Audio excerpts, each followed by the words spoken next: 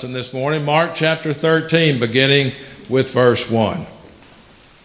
As Jesus left the temple, one of his disciples said to him, "Teacher, look, what awesome stones and buildings." Jesus responded, "Do you see these enormous buildings?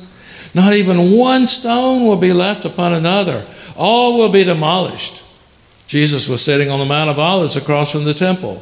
Peter, James, John, and Andrew asked him privately, "Tell us, when will these things happen? What sign will show that all these things are about to come to an end?" Jesus said, "Watch out that no one deceives you. Many people will come in my name saying, 'I'm the one.' They will deceive many people. When you hear of wars and reports of wars, don't be alarmed. These things must happen, but this isn't the end yet. Nations and kingdoms will fight against each other, and there will be earthquakes and famines in all sorts of places. These things are just the beginning of the sufferings associated with the end." This is the word of God for the people of God. Amen. Thank you, Inspirations.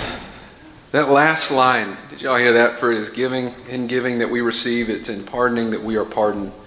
It's in dying we are born to eternal life. Seems counter to kind of how our culture goes. Counter to maybe our nature, or at least mine. Seems bizarre that it is in dying that we would gain life. I've always found those kind of scriptures interesting and hard to, how are you able to predict that? Where do we get?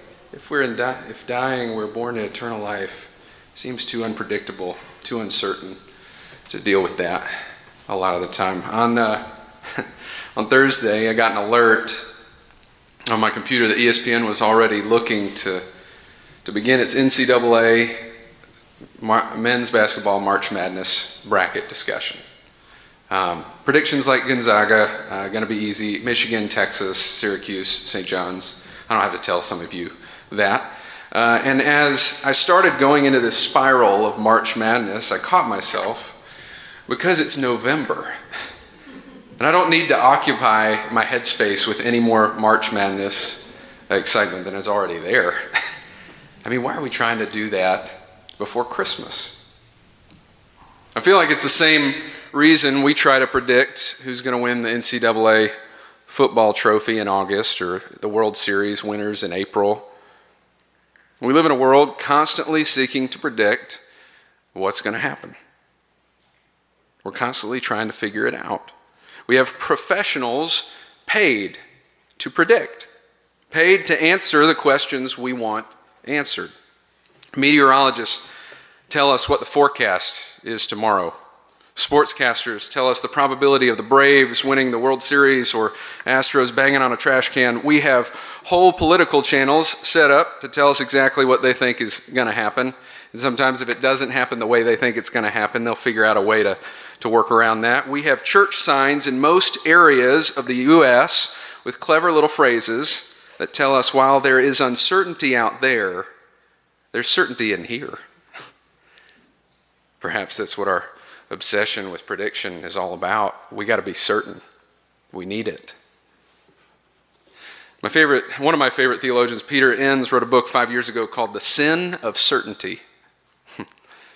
And in it, he talks about the need for stability and safety and certainty in our lives, the need to predict and know what tomorrow will look like. But often, he says, there are little moments, tiny, ordinary, common occurrences that strip us of certainty, that remind us of the unpredictability of life. And these moments, he says, they work unexpectedly to snatch me from my safe, familiar, and unexamined neighborhood and plop me down somewhere I never thought I'd land.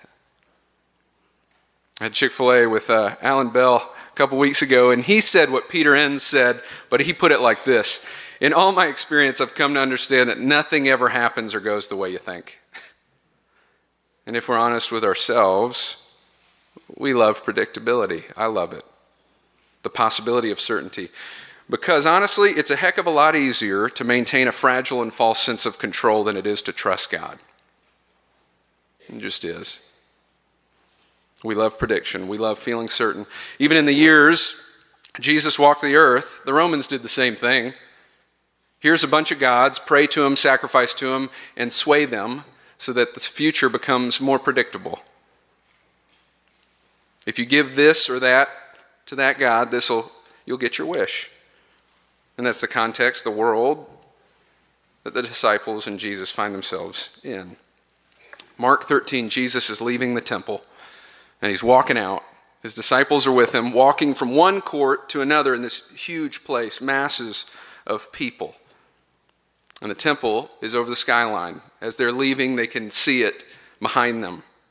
It's beautiful. And one of the disciples says on their way out, "Rabbi, look at the temple. Look at that man-made piece of art. Look at the stonework. Look at the building. At the sculpture, at the sheer magnitude. It's amazing. It truly is beautiful." Now, Jesus has been engaged in conversation all day, in discussion after discussion, question after question, surrounding the issue of seeming religious versus loving God, and being a citizen of earth versus a citizen of heaven. He just answered a question about the most important commandment, love God and love people. And he just told a bunch of people that a woman who gives out of her hopeless poverty has given everything. And that is the best sacrifice. That's the greater sacrifice. Not majesty and money, not long prayers or religious elitism, not huge buildings and adoration. And so, Jesus, I assume, is exhausted. It's getting late. And after all that, a disciple says, "Would you look at that beautiful religious monument? We did a great job, didn't we?" And what does Jesus do? He kind of snaps. I mean, that's how I read it. And one thing I'm learning, FYI, about marriage, through marriage at least, I'm told, is that I'm probably not my best at certain parts of the day. And usually towards the end, when I've been having conversations and talking and been working and get home, I'm pretty tired, and I likely shouldn't be approached with anything that important. I heard from somebody on a Zoom call a couple weeks ago about something completely different. He said, "Oh, well, me and my wife do something called HALT." In other words, if I'm hungry, angry, lonely, or tired, let's talk about it later. It's just not going to be a good time. Now, I'm not telling you that Jesus is hangry and needs to not have another conversation right now. But I do recognize that Jesus is human. And he probably had some moments like that, moments where he just got done explaining why our religious buildings and monuments and robes and rituals can get a little ridiculous and can sometimes make us miss the point. And so I imagine Jesus gives the disciple who raises the observation a healthy amount of side eye and says, "Those buildings, yeah, they're great, aren't they? I love good architecture. Did you know that all of that is going to be destroyed? Did you know that everything is coming down? Not one stone is going to be left out of the destruction." That'll silence it.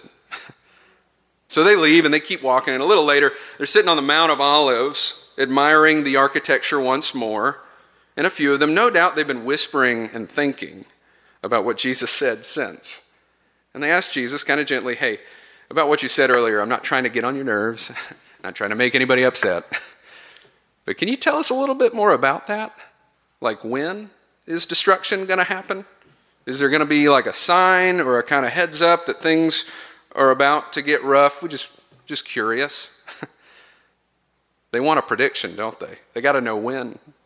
They need a little bit of certainty. So Jesus looks back at them. "You guys, I'm going to say this. A lot of stuff is going to happen. Some people are going to come along and say they've been given a word from God. They're the one. I've got a special message. And you'll hear from time to time wars or even the rumor of wars. The point is, there will be fights and battles and violence. But don't lose your head.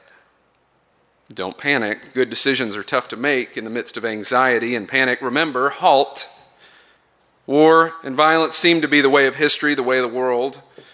War is not the sign of the end. Nation will fight nation, ruler against ruler, the president against that president. There will be natural disasters, earthquakes, hurricanes, tornadoes, famine, food shortage, lack of water, that kind of thing. I can just picture Jesus' friends sitting around and thinking to themselves, "I just want a timeline. That's all I really want. You don't have to go into everything." But the point isn't the timeline. The point is suffering. It's inevitable. It's part of the unfolding redemption of the world. It's going to get worse before it gets better. In the end, it'll all be okay, and if it's not okay, it's not the end. Suffering is going to take place, and Jesus says, I'm not going to tell you when it'll happen, but I will tell you it's going to happen. The whole section of Mark 13 is known as Jesus' prediction regarding the Jewish war with Rome. Now, that war took place 66 to 73 AD in the destruction of the temple in Jerusalem. The temple was huge. I've been there. I've been underneath the temple. The blocks of the foundation are ginormous. 40 feet long, 400 tons. It's incredible. I've gone under the tunnels to see the sheer size, which said to me, whoever built this wanted everybody else to know how much bigger their God was than any other. And there was a minority of Jewish people at the time who denounced the temple. It strayed away from its pure intent, they said, and judgment's going to come down upon the temple. So Jesus wasn't the first to predict it. There were some predictors about the temple coming down, and in prophets and other contemporaries. But most of the people probably just saw the temple as invincible. It was there before, it's always going to be there. But in the year 66, there was a revolt which started a war. Roman General Titus began to march around the towns and suburbs of the city, and he pushed refugees into the heart of Jerusalem, where the final battle occurred. The Jews inside the city were not necessarily of one mind, which made it difficult. There was no leader. And in the spring of 70, the Romans laid siege to Jerusalem, and in August of that year, everything was on fire. The temple was destroyed. And this massive structure of unity and religion and hope was gone.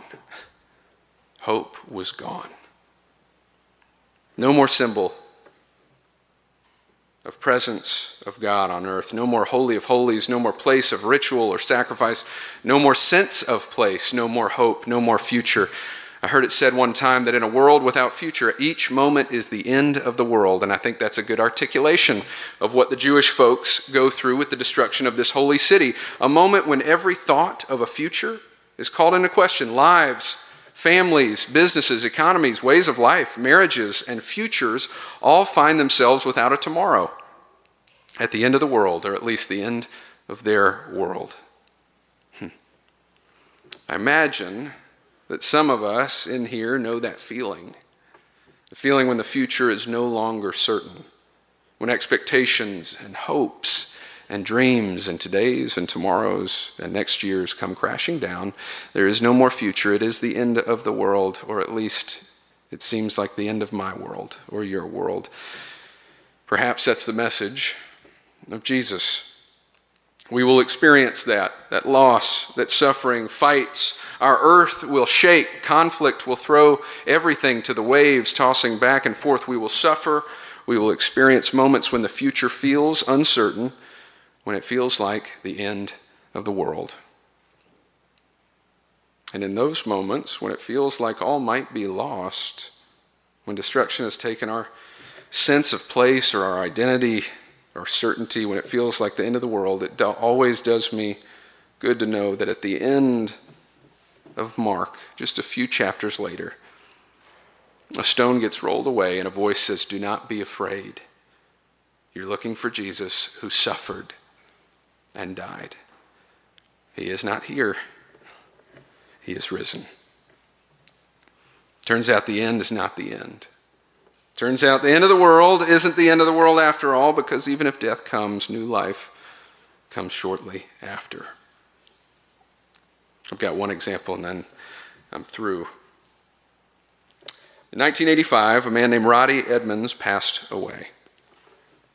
He was born in 1919 in Knoxville, Tennessee. He attended a Methodist church, and he would enlist in 1941 and was a part of the 422nd Regiment of the 106th Infantry Division. In December 1944, he landed in France and traveled to eastern Belgium near the German border. On December 16th, he was attacked with his fellow soldiers in the Battle of the Bulge. Edmund's regiment held out for a while, and then they surrendered. They were then forced to march miles and miles and loaded into cars with no food or water. Edmund's group, a group of NCOs, were then shipped to a POW camp. And of the 1,275 men that had been taken prisoner that were with him, Edmunds was the highest rank. In January 1945, at Edmunds camp, the German soldiers announced that all Jewish POWs would need to report the following morning. And everybody knew what that meant. But none of the German officers could have predicted what might happen next. That morning, Edmunds ordered his fellow prisoners, Jews and non-Jews, to line up. Everybody. 1,275. And the officer approached and saw every prisoner lined up in front of where they were. He said to Edmunds, "They cannot all be Jews." And Edmunds responded, "We are all Jews here." Even with a pistol to his head, he did not waver, and the German officer would back down, preventing over 200 Jewish soldiers from being singled out and possible death. He never really talked about this story. Actually, they didn't know until after his death in 1985. His sons were looking through his diary, and they found the story, parts of it. They started calling around to other soldiers that his dad had been with. They said, "Yeah, your dad saved my life." And on February 10th, 2015, 30 years after his death, Roddie Edmunds was recognized as a righteous among the nations, Israel's highest award for non-Jews who risked their lives to save Jews during World War II, for his defense of Jewish servicemen at the POW camp, for standing up and for saying, "We are all Jews here."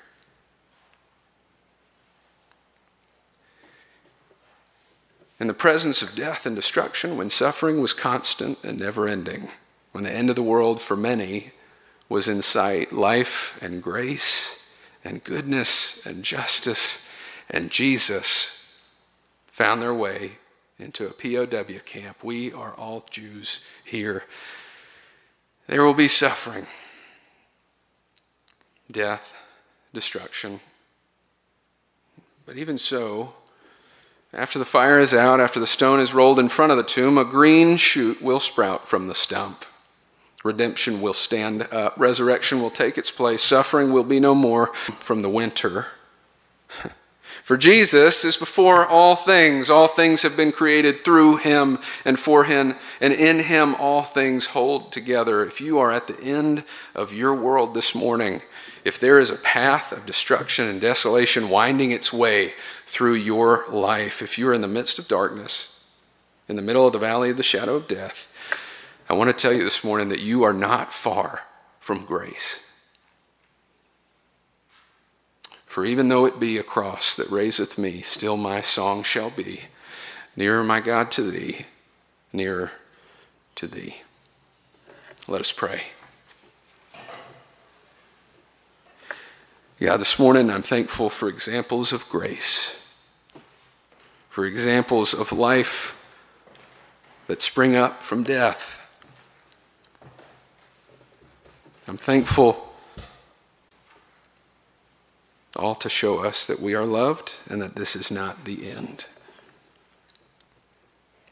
May we know that we are never far from grace. In Jesus' name, amen.